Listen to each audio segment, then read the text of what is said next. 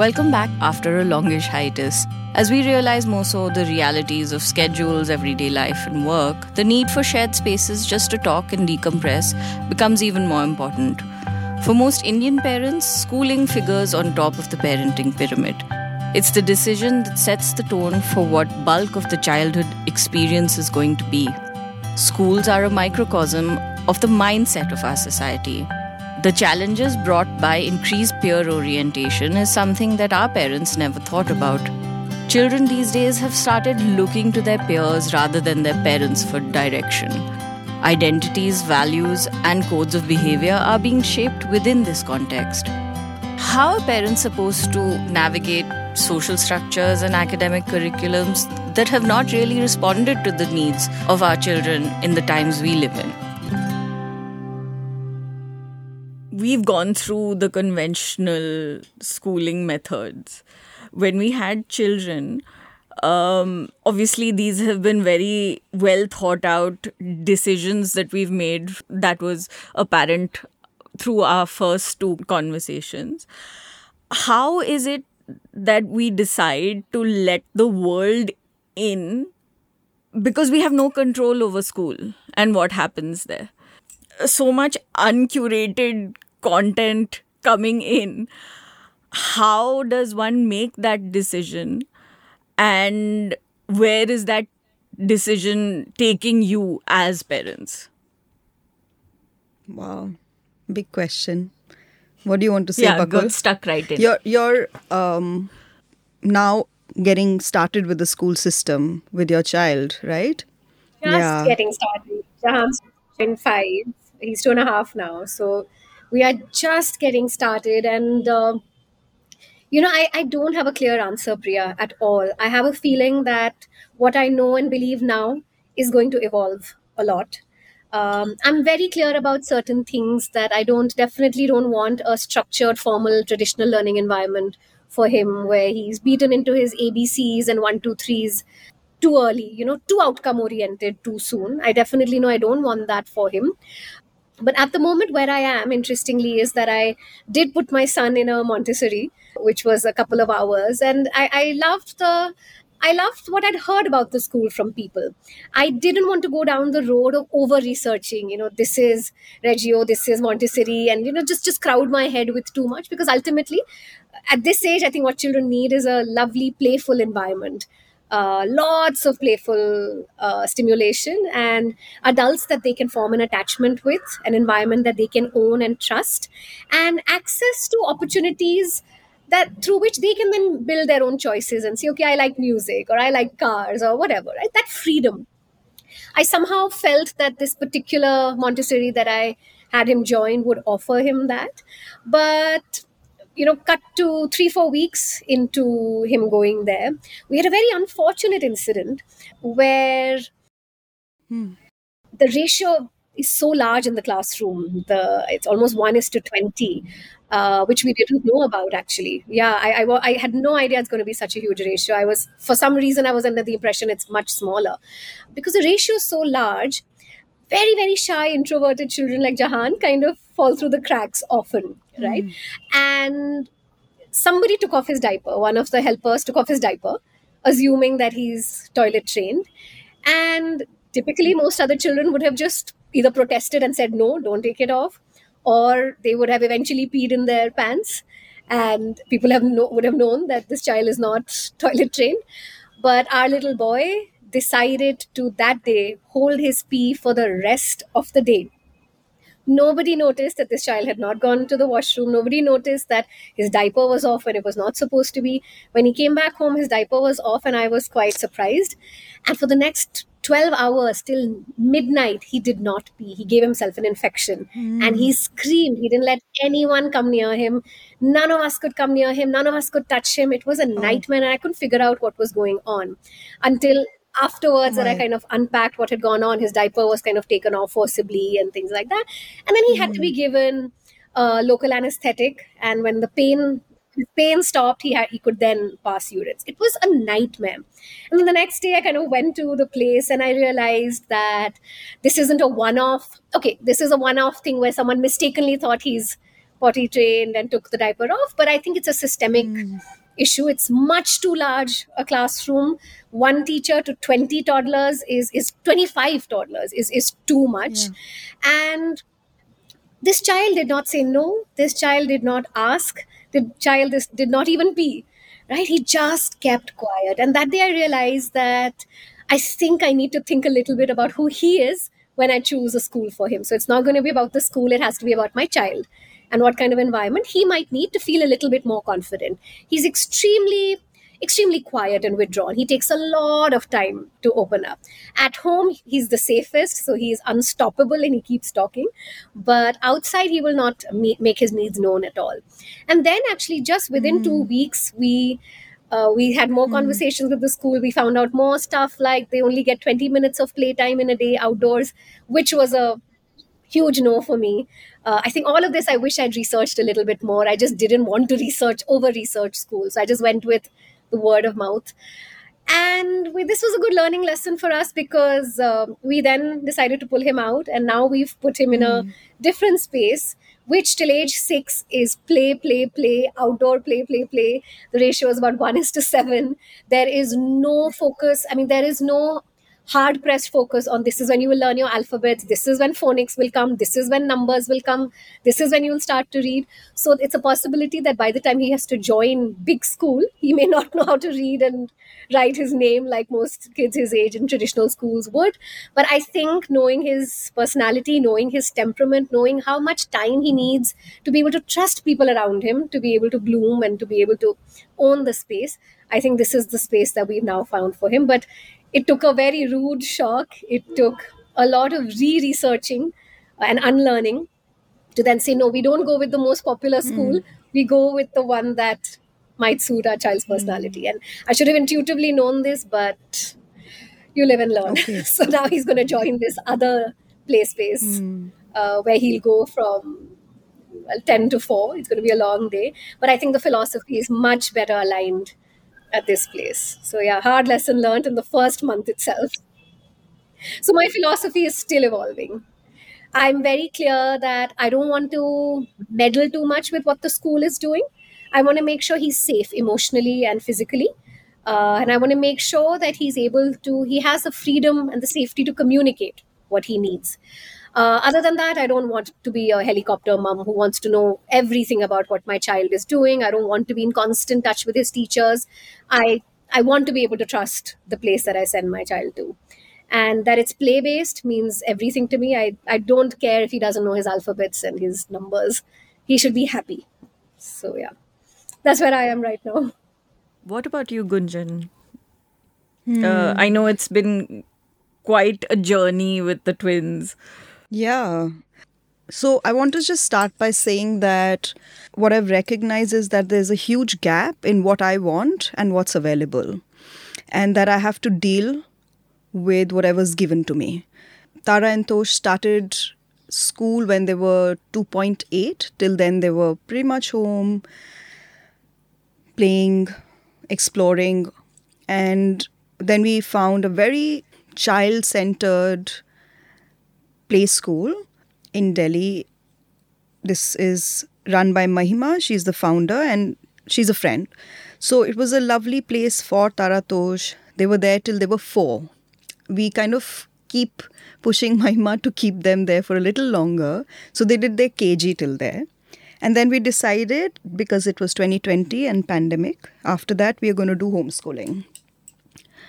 Which also turned out to be a bit of a, I don't know, disaster maybe, because maybe not a disaster, but definitely very challenging for everybody involved. So we were doing lessons, we were also doing visits to, say, museums or parks, or going for different storytelling sessions and activity-based classes and things like that, trying to make it a good mix.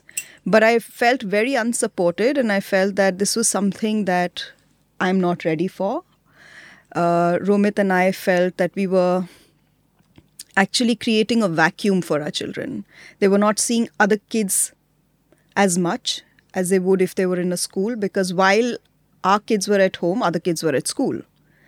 So it's not like when they went for activities or went to the park, there was any social engagement with other children of their age or just children. So when I think last year, was it? No, 2021, they were admitted in a mainstream co-education school, which is a CBSE school. In our country, we have CBSE. Of course, we have the state boards.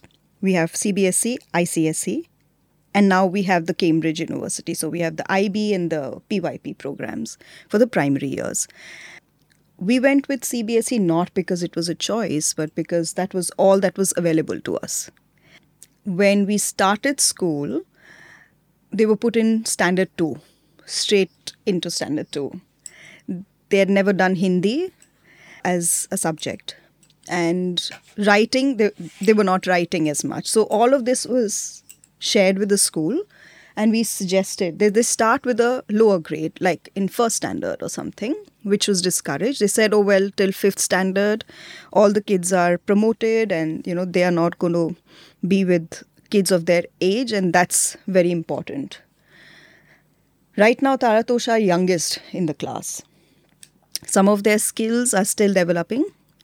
They're having a very difficult time because they have to catch up with other children who are writing faster, identifying big words in Hindi.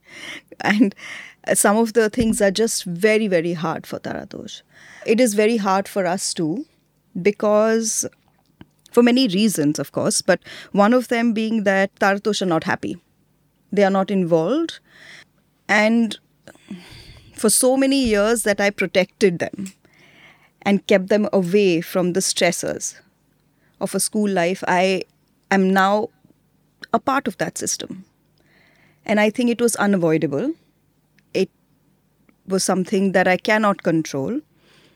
And now I am an extension of that school system. So even if I'm trying to emotionally provide for my children or be there or listen to them, this is where they have to go.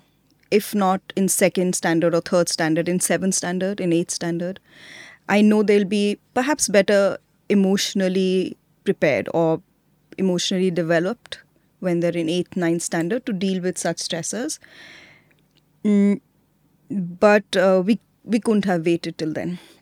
Homeschooling just wasn't working out for us. We were too into each other's faces, and that wasn't working for us.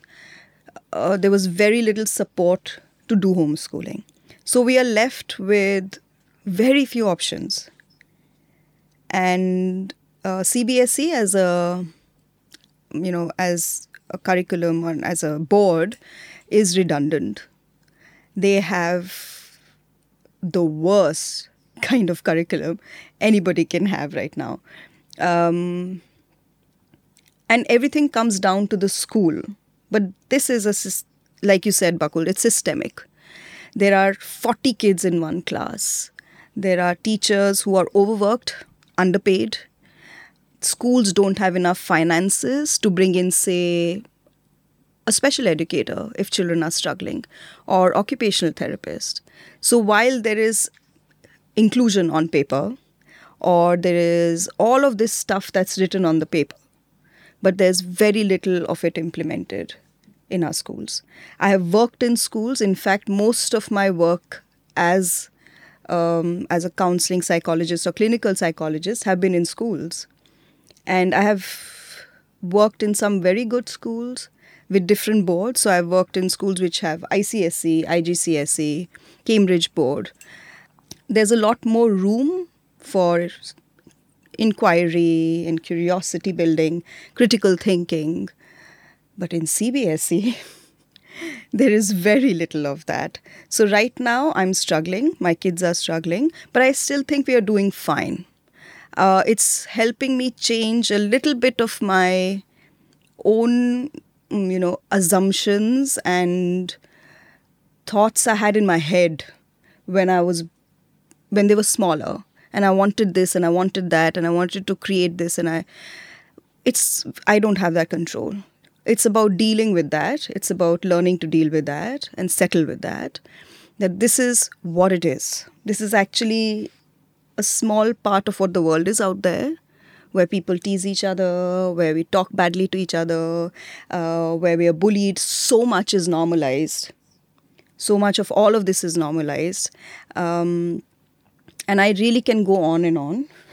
But I'll stop here and just say that this, I know, is how it is for most parents. Just getting an admission into a school is very difficult. And once they are there, the reality of what it is in schools is even harder to deal with. And then when we need support, extended support like counselors, special educators, occupational therapists, or even kind, empathetic teachers, we do not have that. And asking for something like this is also, I'm not sure if I have that kind of an agency. And just recognizing that I do not have any agency in my child's schooling and hours that they spend at school, it's a little defeating. But I guess I'm willing to take it in my stride. This is something that I have very, very, very strong thoughts on. The whole schooling thing has been something that I have given a large part of my mental space. I've given so much of myself into this thing. And the last time we met, actually, Amartya, who's sitting in the studio with us today, said something that was truly life-changing. And I know I brought it up with you guys.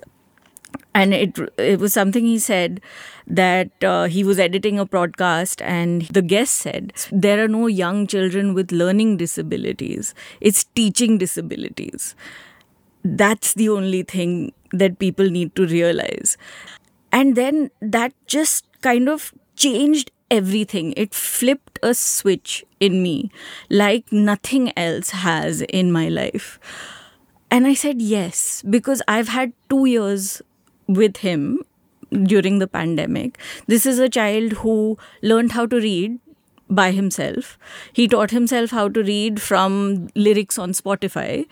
This is a child who has figured so many things out for himself. We have been very, very lucky to find a school that the entire idea is to respect the self-learner in all of us. And that's the basic philosophy of the school that he goes to currently. And I realized that even though I had made all those choices for my children, I was still not respecting that intuitive journey that learning really is.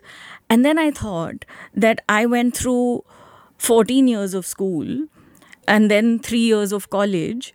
And I took a year off and decompressed my life and finally found what I wanted to do.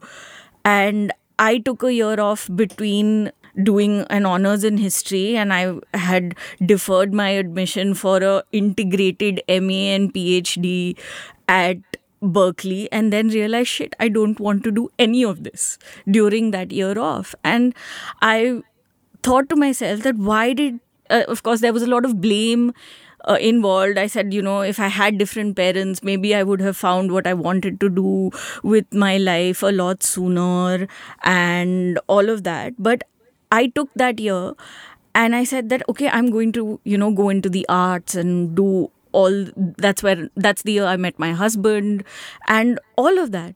And I feel like, if I took so many years, does my son also need, and my daughter also need to go through awful years of being educated, quote unquote, and just ruining, whatever of their life. I don't think I look back on those years particularly fondly, other than the friends that have been made, but those could have been made anyway. I really, really feel like that. And those years that school put you down for being the naughty kid or the kid who wasn't interested in the mainstream stuff, who didn't get all A's and all of that. I was that kid. I got 36 in my 10th board in math. And my parents were like, yes, okay, it's done, And And then you realize there's so many children like that. And when you said fall through the cracks, yes, that's what happens. Not only happens to the quiet ones, but it happens to the naughty ones. It happens to our system is built only if you are an A grader who's fallen in line, and for everyone else it's like, okay, you're just along for the ride, finish this and maybe you'll find yourself at the age of 20 or something if you're lucky.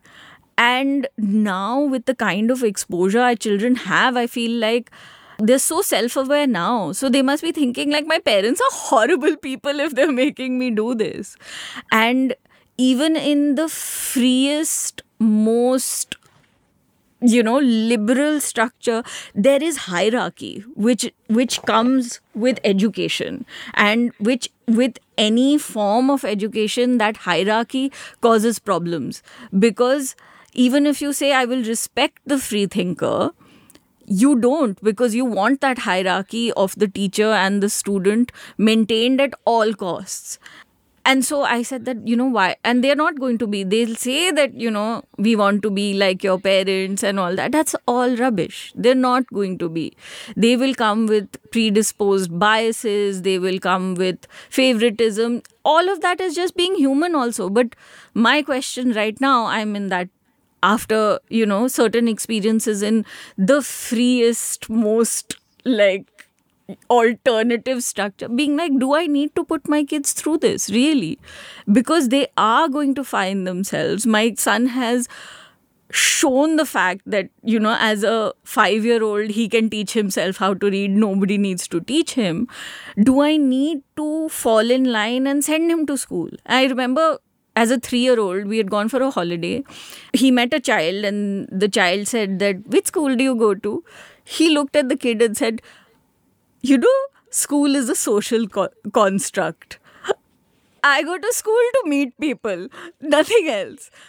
And then this is a 3-year-old, and he had figured that out for himself, because they were not learning anything. They weren't, because that's what his school does. It's a free progress structure. So it has really, really made me introspect, because I have gone through such highs and lows in this entire thing of, do I want to do this to my child? And I can say that I have the luxury of taking decisions like homeschooling or unschooling, of exploring these things, because I'm at home with them, and because this is and so this is just from my perspective. But even in the freest, most idyllic situation, you are still causing stressors for your children, and that just comes with structured learning. I wanted to ask both of you that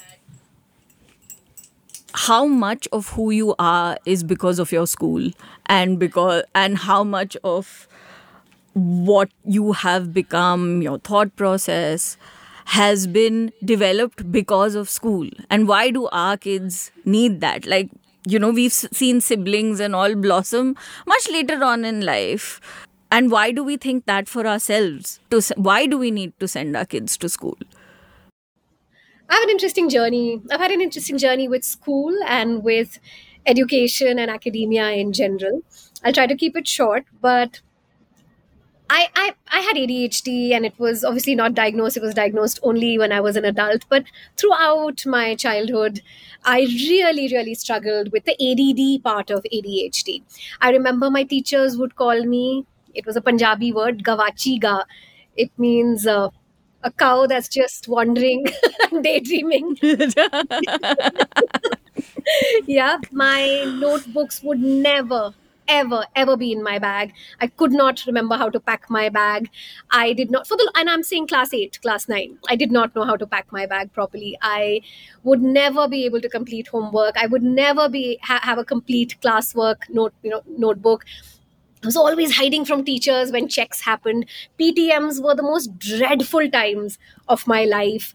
Maths and sciences were particularly particularly painful for me. Languages, thankfully, I was very good at, so that would make up. But still, when it came to, what we call now as executive functioning skills, skills of learning, organizing, planning, reasoning, structuring, children are actually thrown. I realize now that I was really thrown into this organizational, this demand to be organized in my learning very early on. I think my mom stopped teaching me because my sister was born or something. By the time I think I was in class 2 or 3, I was on my own, completely on my own. And my brain structures just did not support that kind of thrownness, right? I could not understand what was happening in class. I could not pack my bags. I couldn't do anything really. And the resourcefulness that the child in me was able to access to support my own self-esteem was that I absolutely overcompensated with extracurriculars. So I was an excellent sports person, an excellent musician, excellent dancer, excellent actor, excellent everything else that you could find in school. I would make sure that I put myself there.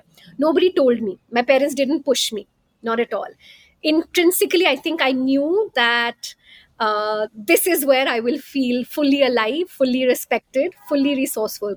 So I was into gymnastics, I was into athletics, I was into singing, dancing, writing poetry, speaking, declamation, debates, whatever was happening in the school, I was there. And I pushed myself to be the top of everything. At that time, I thought, wow, very ingenious. I mean, later on in my life, I thought, wow, very ingenious and creative. Now I feel a little sad that I had to push myself through all of those things, that I had to be the top of so many things so that I didn't feel terrible about being such a bad student, right? So, in my school, which was a very traditional CBSE school, the great thing was that even if you sucked at academics, of course, they made your life hell for it and they labeled you and they judged you. Somehow, extracurriculars was such a central place in our school that if you were a hero there, you were a hero in school. So I managed to be a hero in school and I peaked in school. So I peaked in school, not through academics at all. I remember my grades 15 on 100 in math in the seventh, 18 on 100 in math in the eighth. And of course, my dad didn't care. He was like, just relax, you enjoy your life, sing, dance, do whatever you want. My mom was very, very anal about grades and things like that. Anyway, cut to, I come to I was quite lost, I would say. I think even the decision to do history at St. Stephen's was not at all aligned with who I was as a person. I managed to score in 11th and 12th because I found humanities, which was really appealing to me. But I was lost because academics was never my path. I didn't know what I wanted to do. I never scored. So, yeah. A complete turnaround happened in my life when I discovered that I like psychology. And all the academia that I had avoided my entire life now came staring at me in the face. And I discovered that I could actually be a good student. And I had to do a master's in psychology, a second master's in psychology. I had to do an MPhil, and then I had to apply for a PhD. And these were all rigorous academic degrees at very, very rigorous institutes. And here, when I had the chance to choose my subjects, own my own learning, and not be judged by teachers, not be oppressed by the labels that teachers had for me, I was a gold medalist at TIS, I was a gold medalist at NIMHANS, and I walked into TIS for my PhD without any trouble. And from being this failure of a student my entire life, suddenly when I found my subject and I found the control that I needed, and I found that I had it in me to enjoy what I was doing, I was the topper that I never had been. And last couple of years of my life, I've really enjoyed being the gold medalist because I've always suffered under the shadow of being that failure student. So I've really milked my gold medalist days the last couple of years. So that's my story with academia, which leaves me very confused in terms of what Jahan might need. And the question that I ask myself is, there is no one world. Yeah, we all inhabit very, very different Indias, very, very different worlds, depending on our value systems, our socio-cultural background, our caste, class, economic backgrounds, right? Now, for the world that Jahan will be a part of, what sort of readiness does he need? I'm all for the romanticization of education, where I say, okay, no, he just needs to play, he just needs to discover himself, his curiosity. But the reality is that he's going to be in this world which is a very, very harsh and competitive world. I don't know what sort of a value system I need to negotiate within myself. Does it have to be free play, discover your thing, go travel the world, do your thing? I don't know. Does it have to be, okay, do your thing, but you have to study because education is important? That's how your father and I got anywhere in life. And when we go that way, both Nikhil and I have been part of a zero sum game system where if I didn't get the seat, somebody else got it, right? There were 8 seats at NIMHANS. If I didn't get it, somebody else would have gotten it, and I wouldn't have become a clinical psychologist. So I am part of that world too. So I don't know which world Jahan is going to be a part of. I don't know how much privilege we can offer him that he will be immune from this zero sum game world where he can absolutely have the luxury to do and be whatever he wants. I don't know what the world is going to look like. So I also don't want to deprive him of essential skills like being able to work hard, push himself, write a bloody competitive exam. Because that is the reality. If he's going to be in India, he's going to have to write a competitive exam. So to answer your question, I'm confused. My own journey has been so confusing. I made up and enjoyed myself so much with extracurriculars that I know that that's going to be a part of Jahan's life for sure. But it's ultimately academics that saved me and gave me a career when I was lost. So I don't know. And same with my husband. He was a star student throughout, and studies is where he got anywhere. So I don't know which world he's going to be a part of. So I have to prepare him for both, I think. I'm seeing that there are two aspects of what we're talking about here. One is the school system. What is it that we experience as students, as individuals who are a part of a bigger system, and the other is what we make of it, what we take from there and create our own, right? And I went to a convent school, which was the thing at that time, and we were sent there for discipline and all of that. So I was an invisible kid in school. Now when I'm in my 40s, I would say that school did not have such a big impact on my life. As in, it did, but I would like to believe that I've taken the best out of there and I've moved on. Of course, there are a lot of things that make me feel sad or make me feel like I wish I had this, I wish I had that in school. But there are a lot of things that also helped me feel grounded at that time. For example, all the million prayers that we did in a day. Yeah, before opening the tiffin box, after closing the tiffin box, before exam, after exam, starting the school, end of school. It was ridiculous. And now I don't even pray. I'm somebody who doesn't actively participate or is an active religious person. So, but something about that, about sitting in silence or just saying, thank you, Lord. Now, I mean, all of that, something about that has stayed. That's what I feel is how I've taken from there and created my own story that works for me. So that is, I know that that's what, again, when I work with children in schools, and there's so much of school refusal, separation anxiety, emotional difficulties, learning difficulties that I encountered in children and families that were struggling with this, right? And all of that in the education system, it's the real stuff. In whichever board or whichever kind of school you go to, and it does have an impact. That there are people I meet in my practice who consult me and they talk about being bullied when they were 8, for example, right? Or when they were young and they were bullied, and how that's still impacting them and their relationship. So this is real stuff. School and our everyday school system impacts us, and we need a change there. We need it to be different. How much can we do about it? I don't know, because I think that collectively we need to come together to do something like that. If I have, say, Tara and Tosh, who I kind of enable to go ask questions from their school coordinator, stuff like, why isn't there ever enough soap in our washrooms and bathrooms? If I enable them to ask that's just a very tiny bit of bit of work that they can do. They're small. Why do they have to ask these questions? Why do they have to, do the work? Sometimes I feel that. But you know what? We live in a world where it looks like we're not leaving much for the kids.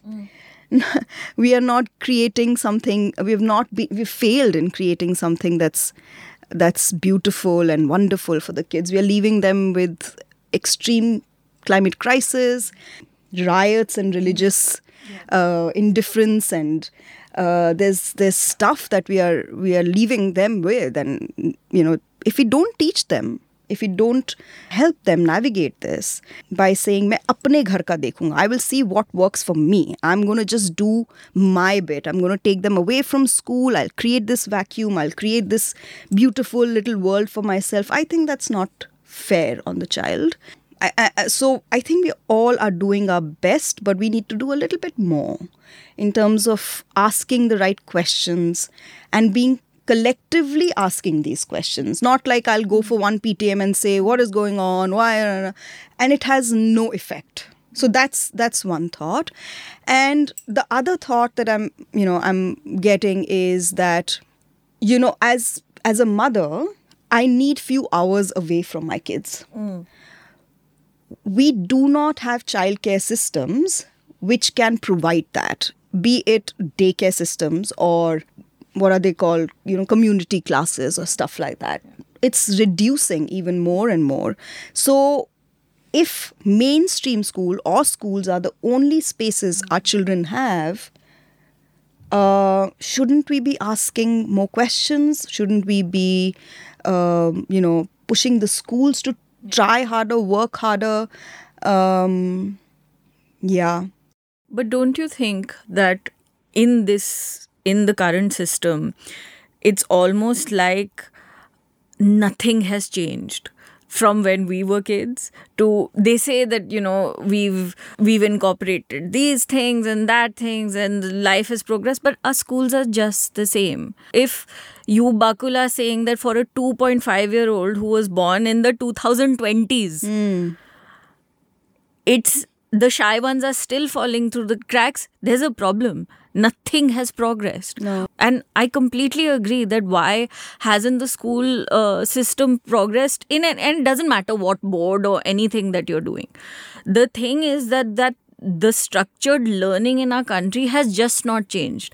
The outlook towards it has not changed, whether you're sending them to, because our mentalities have not changed. So very often homeschooling or unschooling or any of that, it's coming out of desperation. Yeah. It's coming out of those parents who are seeing our kids getting bullied or something happening or something changing in your children on an everyday basis, and you're just saying, no, I'm not going to do it for myself, because as an aware, involved parent, I cannot see that happen to my child. And I don't know how children go through it, and mine asks questions like, why is this happening, and why is who sits with you for lunchtime so important? And then I realized that I don't need this in my life. And so genuinely it's been something that has been tearing me apart, being like, do I need the alone time that I'm getting afforded by school? Or do I need to do this to my, to my kid who's otherwise, he's a kid who reads for at least 3 hours a day. And this kid is being pulled by who's sitting with me for lunch. And am I feeling left out? As I'm like, you don't need that in your life. I'd rather you have grown-up friends who are who want to build different things with you, want to take you out. And yes, that is the luxury I have. There's also so much fear. The fear that we had as children of the principal, we carry that as parents. Ki, oh my God, how will I go to the principal? How will I bring this up? What will she say? And I'm like, how can we still be those people? Our parents empowered us to whatever extent that they could. And we are still those parents who are still scared of that hierarchy. We are paying our fees. Yeah, we are not.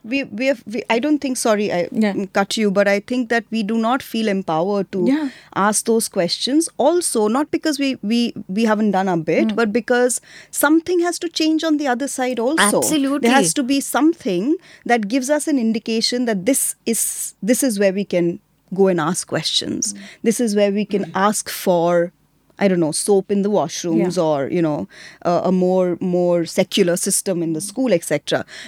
If the principal's door is closed, if we have to take appointments to do this, if we have to fill up a form to go sit there and get an appointment to do this, all of it comes in the way of having a conversation, having a discussion around things. And so I appreciate schools and institutions where this is being brought in, where there will be a monthly or once in 3 months there'll be a conference of teachers and students and the principal, or teachers, parents and principal, and they're discussing stuff that is a day-to-day difficulties for the kids, and that are that the school system can change, right? And in so many ways, the surface level, like you said, there's so much change at the surface level because we have these terms, we have these You have the curriculums, language. we have the language now, we know what is what is an international way of educating. We've got it from somewhere and we want to just put it out here in our system or our culture. And, you also mentioned that as parents, why aren't we asking these questions? Maybe also because, like, for example, the other day I was talking to somebody and I said, Tosh asked me I was talking to another parent and I said, Tosh asked me, Mama, why do I have to write? In a few years, I'll be typing. Why are we writing? Do you write? Do you even use writing? And I said, I do. In my sessions, I do. I need to make notes, but I could be doing that on a laptop or a computer or or an anything, iPad, yeah. right? And it was a valid question to ask. Now, when I shared this with other parents, and they're like, but don't you think writing is something they have to do? It's a good skill to have. So these are very vague things that we have learned and we have kind of are stuck with, that writing is good for us. What does that mean? What really is good for us is if we play throw and catch with a ball, or we run in the lawns, or we jump and we become monkeys and we become dragons and we become whoever. That is good for us. So what I'm also recognizing is that in a culture or in a system or in a nation where we don't have the privilege for playfulness. People have to get jobs. People have to get, have to earn a living. People have to go to college internationally to study in colleges, and for that they have to get scholarships. So we are talking a very alien language sometimes, I feel, and it makes no sense to most other people. At the same time, I know that there are a lot of people, a lot of listeners right now who would agree with us, and a lot of stuff would be resonating with them, like what we want from our education systems. But like Bakul, but me, you, Priya, all of us, I think, are very clueless on how do we get started? What are the kind of questions we ask? How do we become a collective where we can ask these questions? And maybe listeners can write to us, tell us about their experiences. It could be that in different parts of the country, things are done differently. Maybe there are teachers who are listening to us who can suggest something. That would be wonderful, right? That would be something I'm curious to know. Where I stand today, it is all very, very vague, and it seems like a huge battle. So on most days, I just want to survive it somehow. Like even reaching school on time. I mean, if we are 2 minutes late, the bloody gate is shut, man. Like we have to then go to this late gate and put the name in that register. And then the teacher is saying, again you are late. And I'm like, dude, yes, man, I'm late. I'm late again because both my kids were crying because they didn't want to come to school. But nobody is waiting there for me to tell them that. Unhone wo likha register mein, and they're writing the name of other 5 kids who are standing behind me to put it in the register. And it's so defeating if we allow it to be at the smallest of things. It's very hard to stay calm through all of this. So right now, nowadays I'm very agitated. I'm absolutely raging most of the time. uska bhi koi fayda nahi hai. There's no point of that also, I feel. It's not really taking me anywhere. So maybe conversations like these, people who write to us, listeners who write to us, stuff that we bring up, maybe we need to do a lot more of conversations, support each other, figure out how to get together to ask the right kind of questions. I actually have been thinking about people go through teacher training and there's, you have to do various qualifications. But how much of that learning and that process is taking into account how the world is changing and how, teachers are your child's first point of, authority other than the parent. Right. And if they are not equipped, then it becomes like banging your head against a brick wall. And so for the ones who have the luxury like me, I'll think that I might as well just do this at home, because if I cannot change a teacher's bias or something in their head, that if I can't do it, I might as well do it too, which is why that thing of let me do it for my family, at least my kid will be okay. And as a parent who's not averse to volunteering and all, schools are so closed off to those things. They're so closed off. They don't want feedback. There is no feedback. You can give feedback that will be acted upon in a restaurant. You're cooking your child in these schools and you cannot give any feedback, because these teachers will be like, no, aapka bacha aisa hai, regardless. And my kids go to like the freest, this is the freest school in the world. I'm just thinking both. I mean, Gunjan, who's saying that her children go to a CBSE school which is relatively a traditional, and Priya, you're saying your children go to a non-traditional alternative school which is on paper as free as it can get, and you're both talking about the same thing, which is telling me that ultimately it boils down to internalized cultural norms that each individual teacher holds, which form a system. And as a culture, we're deeply uncomfortable with children asking questions. We're deeply uncomfortable with structures of authority being dismantled.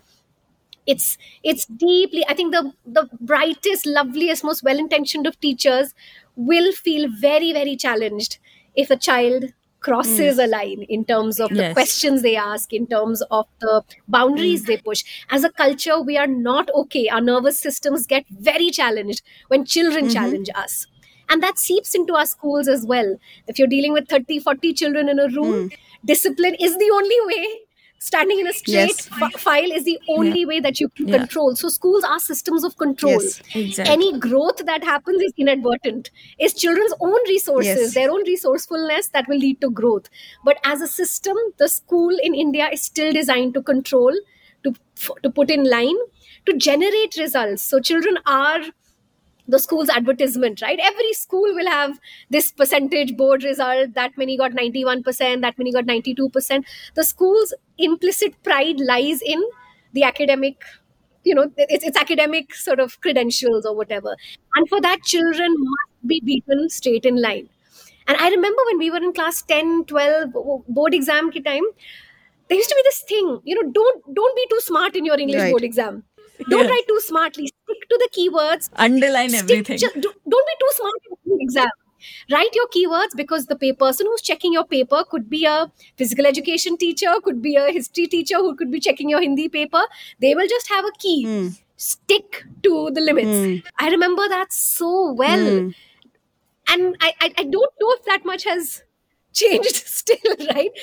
I learned through all we of all that. learned to beat the system. Yeah, I just figured ratta lagao और पास हो जाओ, निकलो यहाँ से. That is all I did. But I why don't does remember school anything. need to be like that for our kids? It just becomes simpler, no, that way. It's simpler to control, then it's simpler to tell, it's simpler to follow. It is just everybody is in a line. It is a factory. We are creating children to work in factories, and work in offices. We are not creating children to become artists. We are not creating children to become. We are not providing for children to become, anything other than people who work on a desk or who listen to instructions. Absolutely. Because that makes, that just, then we're not rocking the boat. Then we are just following.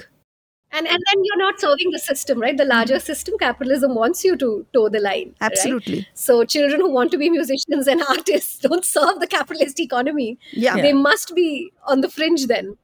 And interestingly, so I worked with an international school. There's so much talk right now about international schools and the whole, this is the next frontier for our Indian kids, and all parents that I know want to put their kids in international schools. And I mean, very, very controversial in my opinion. I've not debated with myself about the pros and cons, but I worked for a couple of years as a psychologist in a very, very reputed international school. Now, on paper, it was different from the school that I went to. It was an IB school, so on paper, a lot of autonomy, a lot of free thinking, curiosity, etc. Structures don't change. Hierarchy between student teacher is still the same. Discipline is still the weapon to control the school. But the more worrying trend that I found, and this is something I don't know. I don't know what my relationship with this right now is. I'm too young a mother right now to figure all this out. But in that school, by class 6 and 7, children already have started having conversations. Actually, I would say class 5, 6. Yeah, 5, 6 children have already started having very serious conversations with their parents about which Ivy League they will want to go to. And by class 7, I'm not exaggerating, by class 7, a CV that has to be curated to be able to apply to such schools and get into such Ivy League schools starts being worked on, which includes, to my horror, I must start 20 hours of community service in class 7. I would love to work at the local NGO with children and the local orphanage with children so that I get enough community engagement points so that my application is wholesome, robust, whatever. Other than that, I must have a sport. Other than that, I must have, be an excellent Trinity level 8 musician. Everything is wonderfully curated. And sure enough, all these kids go to the best schools in the US. So when the years that I was there, I think there were some 20 kids that went across Ivy Leagues. I am not even exaggerating. Top kids went to Harvard, Princeton, Yale, Cornell. Everyone gets in everywhere. The applications are just so wonderful. And these are bright kids. These are terrifically bright kids, right? But this brightness is very curated. Right?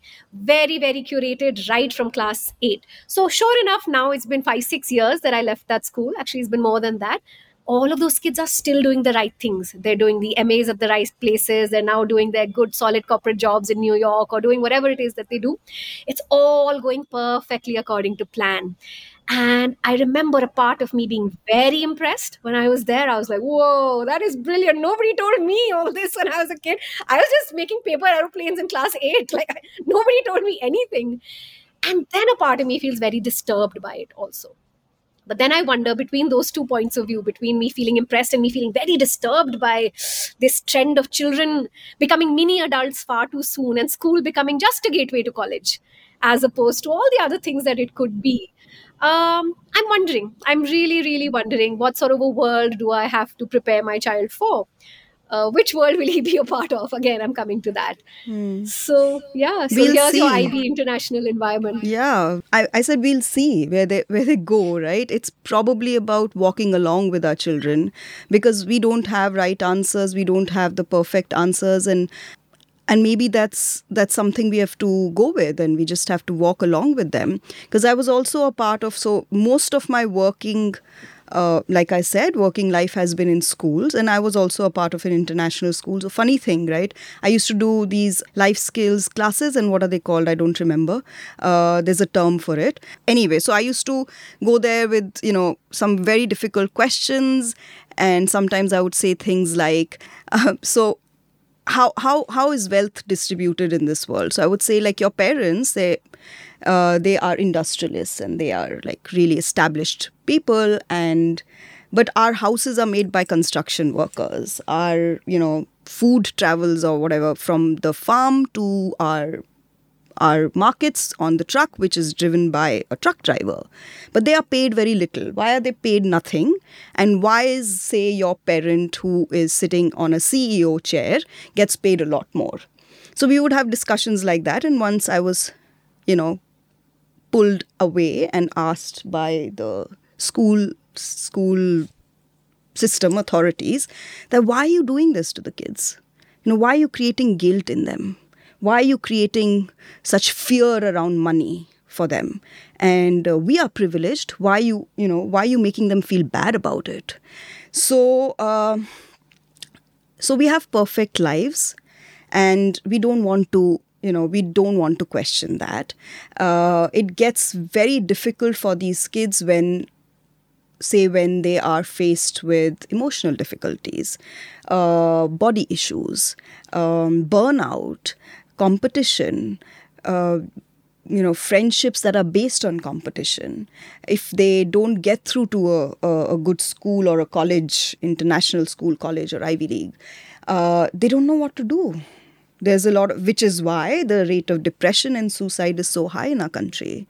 So our schools is a reflection of what our country is, what our nation is, how we are struggling in so many ways. But when I was in the classroom, all of these ideas went out the window because there are 40 kids shouting loudly. And I'm like, you know what? I don't care about being this school teacher. Sabke sab chup ho jao. Everybody keep quiet and sit down and listen to me. And all of that happened. And I'm doing that with my kids also. I don't know any other way. So when I talk about collaboration, I talk about all of these things are just things I'm talking about. I don't know how to do these things because nobody taught me, because I've never experienced it myself.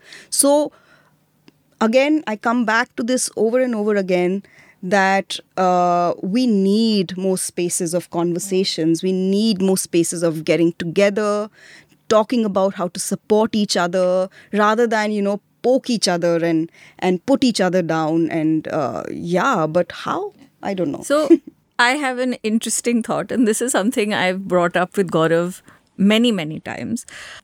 You have Maslow's pyramid, and the self-actualized are right on top.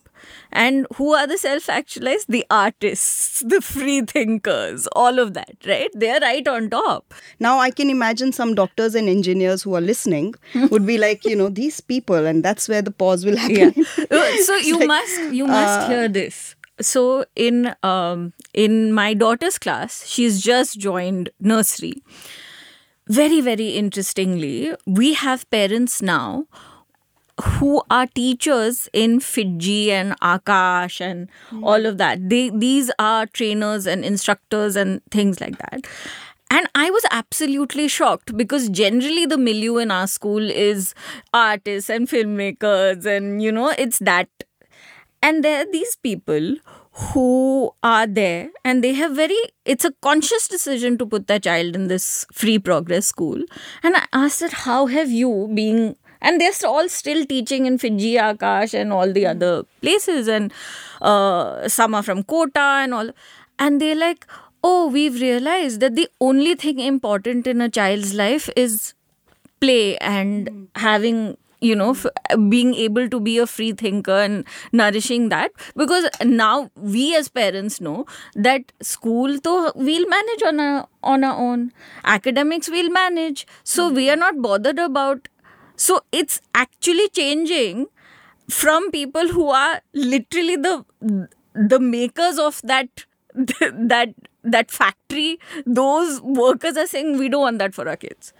We've seen what it does, and that's what those parents said, that we've seen what it does to those kids who are going through coaching and who are doing all of this, that they get out at class at class 8 and then they start their coaching. We've seen what it does to those kids. We don't want that for us. So what an interesting thought, that it's not only the artists. That's the largest factory for drudgery, and that every day you will sit in line and you will do that. And those very teachers are saying we don't want that. We want to change it. So if that is happening, how deep it has gone and how it's not only us who's thinking about it. Yeah, and thank God for that, maybe. Yeah. Yeah, maybe that will bring a certain kind of change. Again, I don't know what change also we are looking for. I'm a bit unsure of what I'm even asking for right now, because it's not that all artists and all musicians and all people who belong to the space of arts. No, I'm just saying something like, would India have produced a Greta Thunberg? Like, would we empower our teenagers and things in that way that you can actually just leave everything else and do this? I don't know. I don't You think know, so. Again, like Bakul said, India is not just one India. There's so many ways in which we are Indians, and some of us are Indians a certain way and some aren't. I think our country and the challenges are very different. We are still fighting for the basics.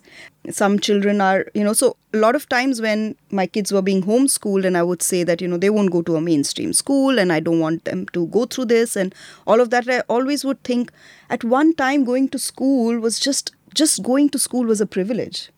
For my parents to send me to school, and then after school, I did my master's, I did my MPhil. That was huge. So I don't also want to be ungrateful and be a little bit, kind of blind to what the school or the education system gives us, right? It does give us jobs, and people need to have jobs to take care of, for their families and things like that. So I don't want to just say that, a blanket statement like all schools are bad and whatever. But what we are asking for, again, when those conversations happen with schools, we have a huge population. We have so many people that have to be put in a classroom.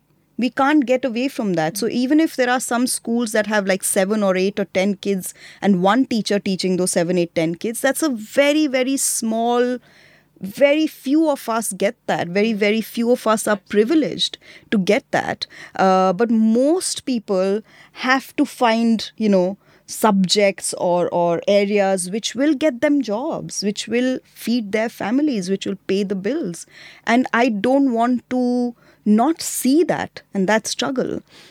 Even when you choose that, or even when you don't have a choice and you're in a school system, I think what I'm asking for then is providing a safe space for the individual in the child, or the experience of something more than just books, because maybe school is also the only place where they will get to play, for example, or have conversation or share their lunch boxes. Remember how cool that used to be. Kaun ghar se kya khana laya, who's got what in their tiffin, and let's exchange and let's share. Even maybe encouraging that, because sometimes even that is not available to kids anymore, because now there are whatever food allergies. Right? And kids are not allowed to share their tiffin. So in some way, we are getting more and more caught up with providing for that individual needs. And sometimes I feel that is actually a problem when we ask for these individual things from a school. Maybe we need to ask for something that is beyond my child should be happy. Only my child should be seen. If my child wants to take economics with math to do whatever, maybe it's not so specific. What we're asking for is conversations which are more about how do we share? How do we make friends? How do we tolerate differences? How do I deal with if the child sitting next to me, if my classmate sitting next to me opens a tiffin box and has keema and pao, and I have dosa and chutney? How do I have a conversation, or why am I closing my nose and saying, oh my God, that's too smelly? And is the teacher saying that? Is the teacher showing a certain kind of intolerance towards that? Is there a certain intolerance that is being passed on from the teacher to the child around the surname of the child, or what the child is getting in the tiffin box, like I said, or how the child is, dressed, how the child's hair is tied? So sometimes the intolerance is bigger than what curriculum is being taught. How are kids talking to each other? How are parents talking to their children, and therefore how children are talking to each other? All of that maybe is important. Maybe not the curriculum, not so much about the infrastructure. If there is an AC in the classroom, for example, or if the buses have AC, or how much security is there in the school. I don't know if those are important things. I don't think they are for me. Do you think that this is largely a problem with Indian urban education? These are very urban problems. Yeah. This happens when your kids are picking a school, when you're picking like actively, like what happens in most other countries is whichever school is closest to you, you Public will go the public schools, and you would just go to that school. Yeah, And public whether schools it's the US or it's South America or Scandinavia or other places in Europe, it's whichever school is closest to you, there is a common minimum that is achieved, and you will all learn how to read, and you will all learn how to write. And that in the Indian scenario is very different. We have firstly so many kids, so many schools, and Yeah. in that process of differentiation and I am fancier than the other and this is fancier than the other, it has caused this kind of, like, my kids go to one of the most basic schools. Like, they sit on the floor, they don't even use furniture. And a lot of parents, free thinking parents or whatever, they'll be like, they're sitting on the floor, they're sitting on a rug. This is not like one of the offshoots of this structure. This is the school that they go to is so incredibly basic that parents have to be okay with that who are the kind of people that are teaching you, what are they saying, what are they wearing, all of these, because our school is completely volunteers. No one is paid, none of the teachers are paid. So it becomes like, and then when my kids go outside, immediately they'll be like, oh, do you do this and do you do that, and do you have these resources in your school, and do you, and my kids are like, no, they don't. And they don't really care, because they get to play and they get to meet their friends and they get to eat tiffin together, and those are the things that are important. So you realize that in essence education is just that common minimum where learn how to read, learn how to write, get through, and it's so And much it no of longer is, Priya. I Yeah. think you said that it's an urban India problem. I feel like it's an urban elite India problem, right? The urban elite is the very, very picky category which wants school to be a mirror of the class system. School should preserve the caste and class hierarchy as far as possible. And I remember having a very disturbing conversation with a close friend of mine from Delhi, actually, who was very stressed that her child was not getting admission into a particular school, and but had gotten admission into many other schools, right? Very good schools that the child had gotten admission in, but they didn't get admission to this one particular international school, and she was very stressed about it. And I said, why so much stress? I mean, it's just school, and the schools that the child has gotten into are just as good or whatever. She said, and what she said to me disturbed me so much, it hasn't left me to date.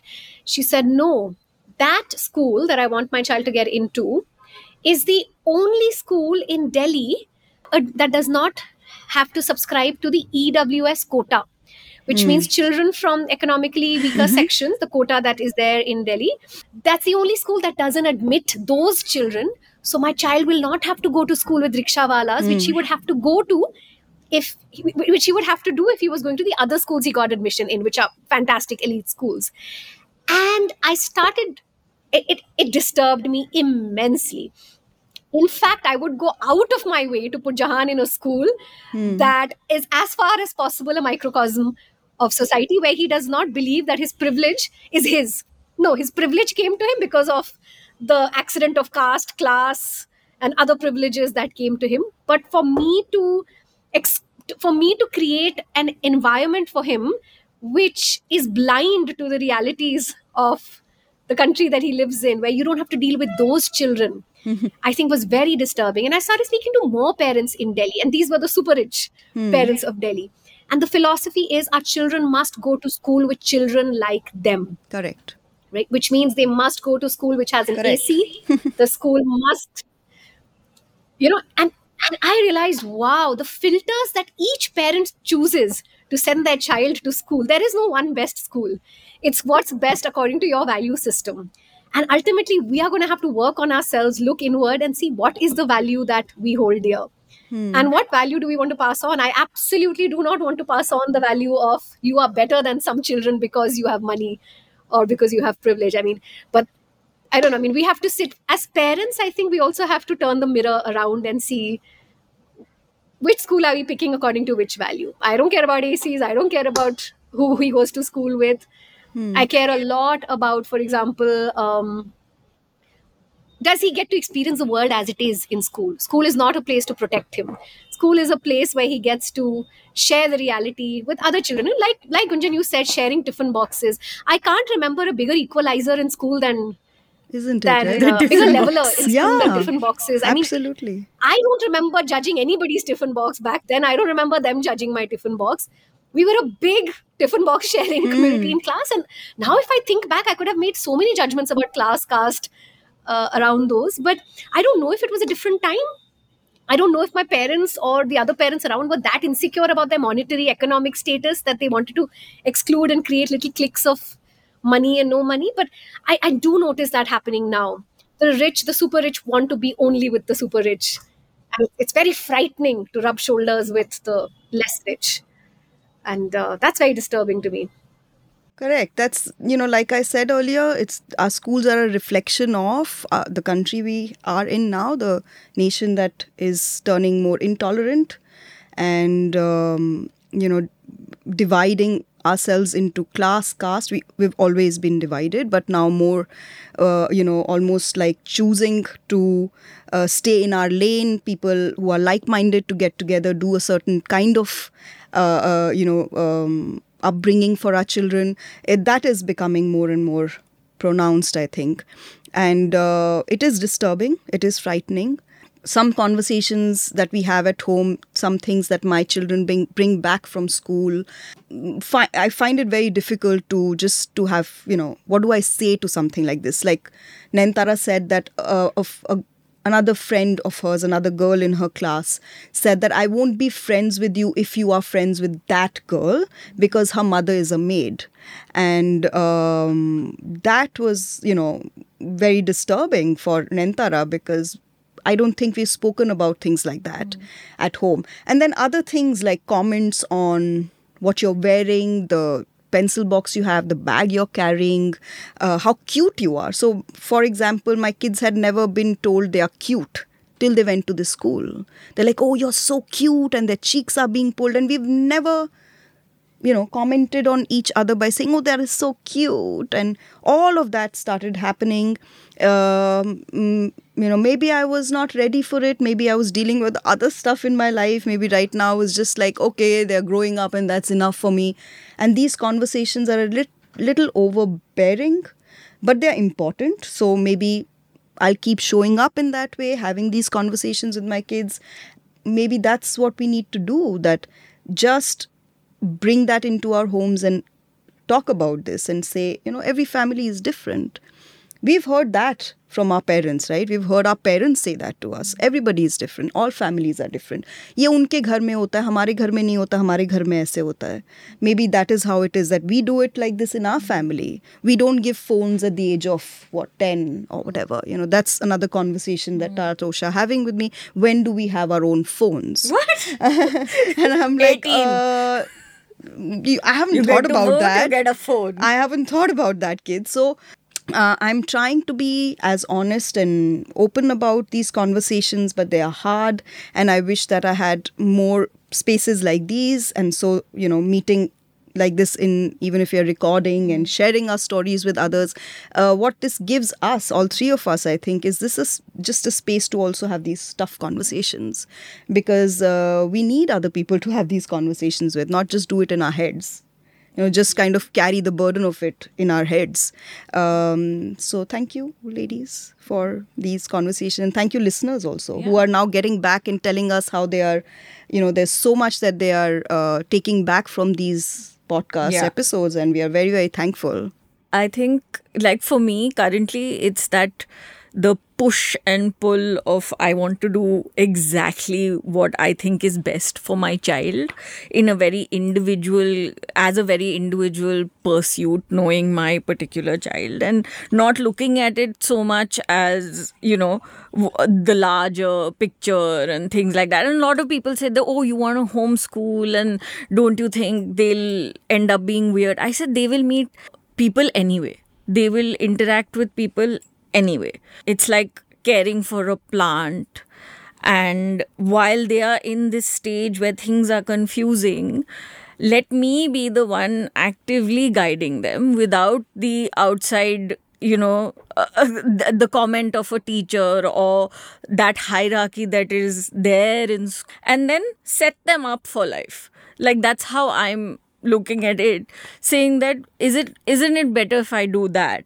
Because even though I have, and I don't want to feel ungrateful for, the kind of setup we have and the fact that they are going to this amazing school.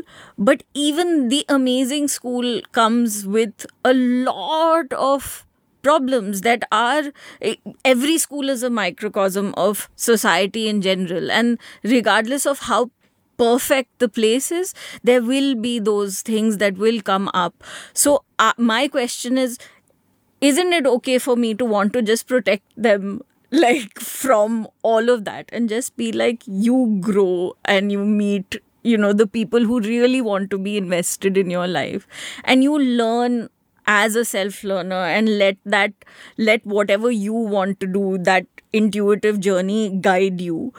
And that'll be fine, and we'll deal with it on an everyday basis. Maybe you'll sleep for 2 months, and say that that's what my body needs. And I should be okay with that, because a lot of people think that homeschooling is just like, which board am I going to take? A lot of homeschooling is unschooling.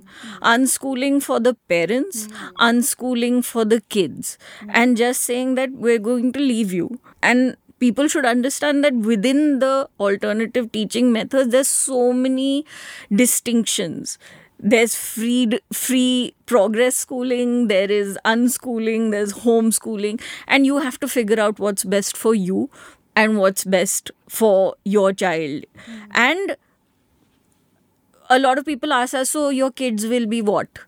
High school dropouts, primary dropouts? I'm like, they just won't be part of the system. And I'm okay with that. It's a long, tough road. Yeah. Priya, so I know, and find a lot your people, of, find your support. Absolutely. And I feel like that's what I'm going to tell my kids also, that you'll find your people. And it may happen that you'll need to go to another country or, be a part of a completely different culture. But I'm more worried that in 20 years, it'll be too hot for them to go to school in the first place. So, and I'd really like for the newest mother in all of this, who's literally not started the schooling journey, like officially, you're not in big school yet, you haven't started I think you can sum it up. And we have two ends of the spectrum, willingly or unwillingly, thrust upon us. So some truths: schools are not going to change radically in our lifetimes. I don't know about our children's lifetimes. We have what we have. Indian society is surely changing, but when you look at the vector of change, it's more economic. I don't think when it comes to social change, we are anywhere close to being an equitable or socially just society. And our schools are going to be a reflection of this very fractured society that we are a part of, and our children are part of. I think we have to be very realistic about what we're expecting. I think back in the day, schools were the place where your child's life would be made. The school would make or break the child's life. So you chose the school accordingly. I hope rather that nowadays parents are cognizant that schools can be structures of exploitation and abuse as well. And that you must be very, very clear about the limit that a school has in terms of the role it plays in your life, and parents can't wash their hands off of the education and the unschooling that they need to do, because there's a lot of undoing that we will have to do. No matter which school our kid goes to, they will come back and we will have to unschool them to a large extent. So I guess we have to, as each parent individually has to think of what role a school is going to play in their lives. What am I outsourcing to the school? Am I outsourcing socialization? Am I outsourcing education? Am I outsourcing parenting? So each person has to be very clear what they expect from school, and to know that it's a flawed system. We need it. It's a flawed system. It prepares the child for something, I don't know what, but it's a flawed system. And to maybe keep looking at who the child is, not to keep looking at the best school, but I think for me it's who are our children? What do our children need? How do they best learn? What kind of environments will they best thrive in? They have to learn to survive. I mean, everybody learns to survive. But in these years of childhood, I think we have to question our philosophy. Do we think that childhood is a preparation for adulthood? Or do we think that childhood is a state of just unbridled playfulness that children get to enjoy, explore, discover the world on their own terms? Once we've decided what childhood is, our own construct of childhood, we can then decide what role the school will play in that journey. If we're looking to raise mini adults, we can send them to schools that will help them curate their applications for quick college admissions, and we can send them to the quota factories. If we think that childhood is meant to be enjoyed, and our children, if they feel fulfilled, if they feel curious, if they feel resilient, and if they feel supported in a world that they can trust, and if they feel part of the earth at large, not just part of their little homes, if they feel home in the earth at large, they will find their way and they will give back to the world also. So I think it comes back, for me at least, and from what I'm summarizing today, is each of us as parents need to think about what we're expecting really out of this entire system. Who we want our child to be, which world are they going to go back and inhabit. It's a flawed system. There is no perfect school. So we will need to be unschooling a bit. So yeah, I think that's what I'm thinking.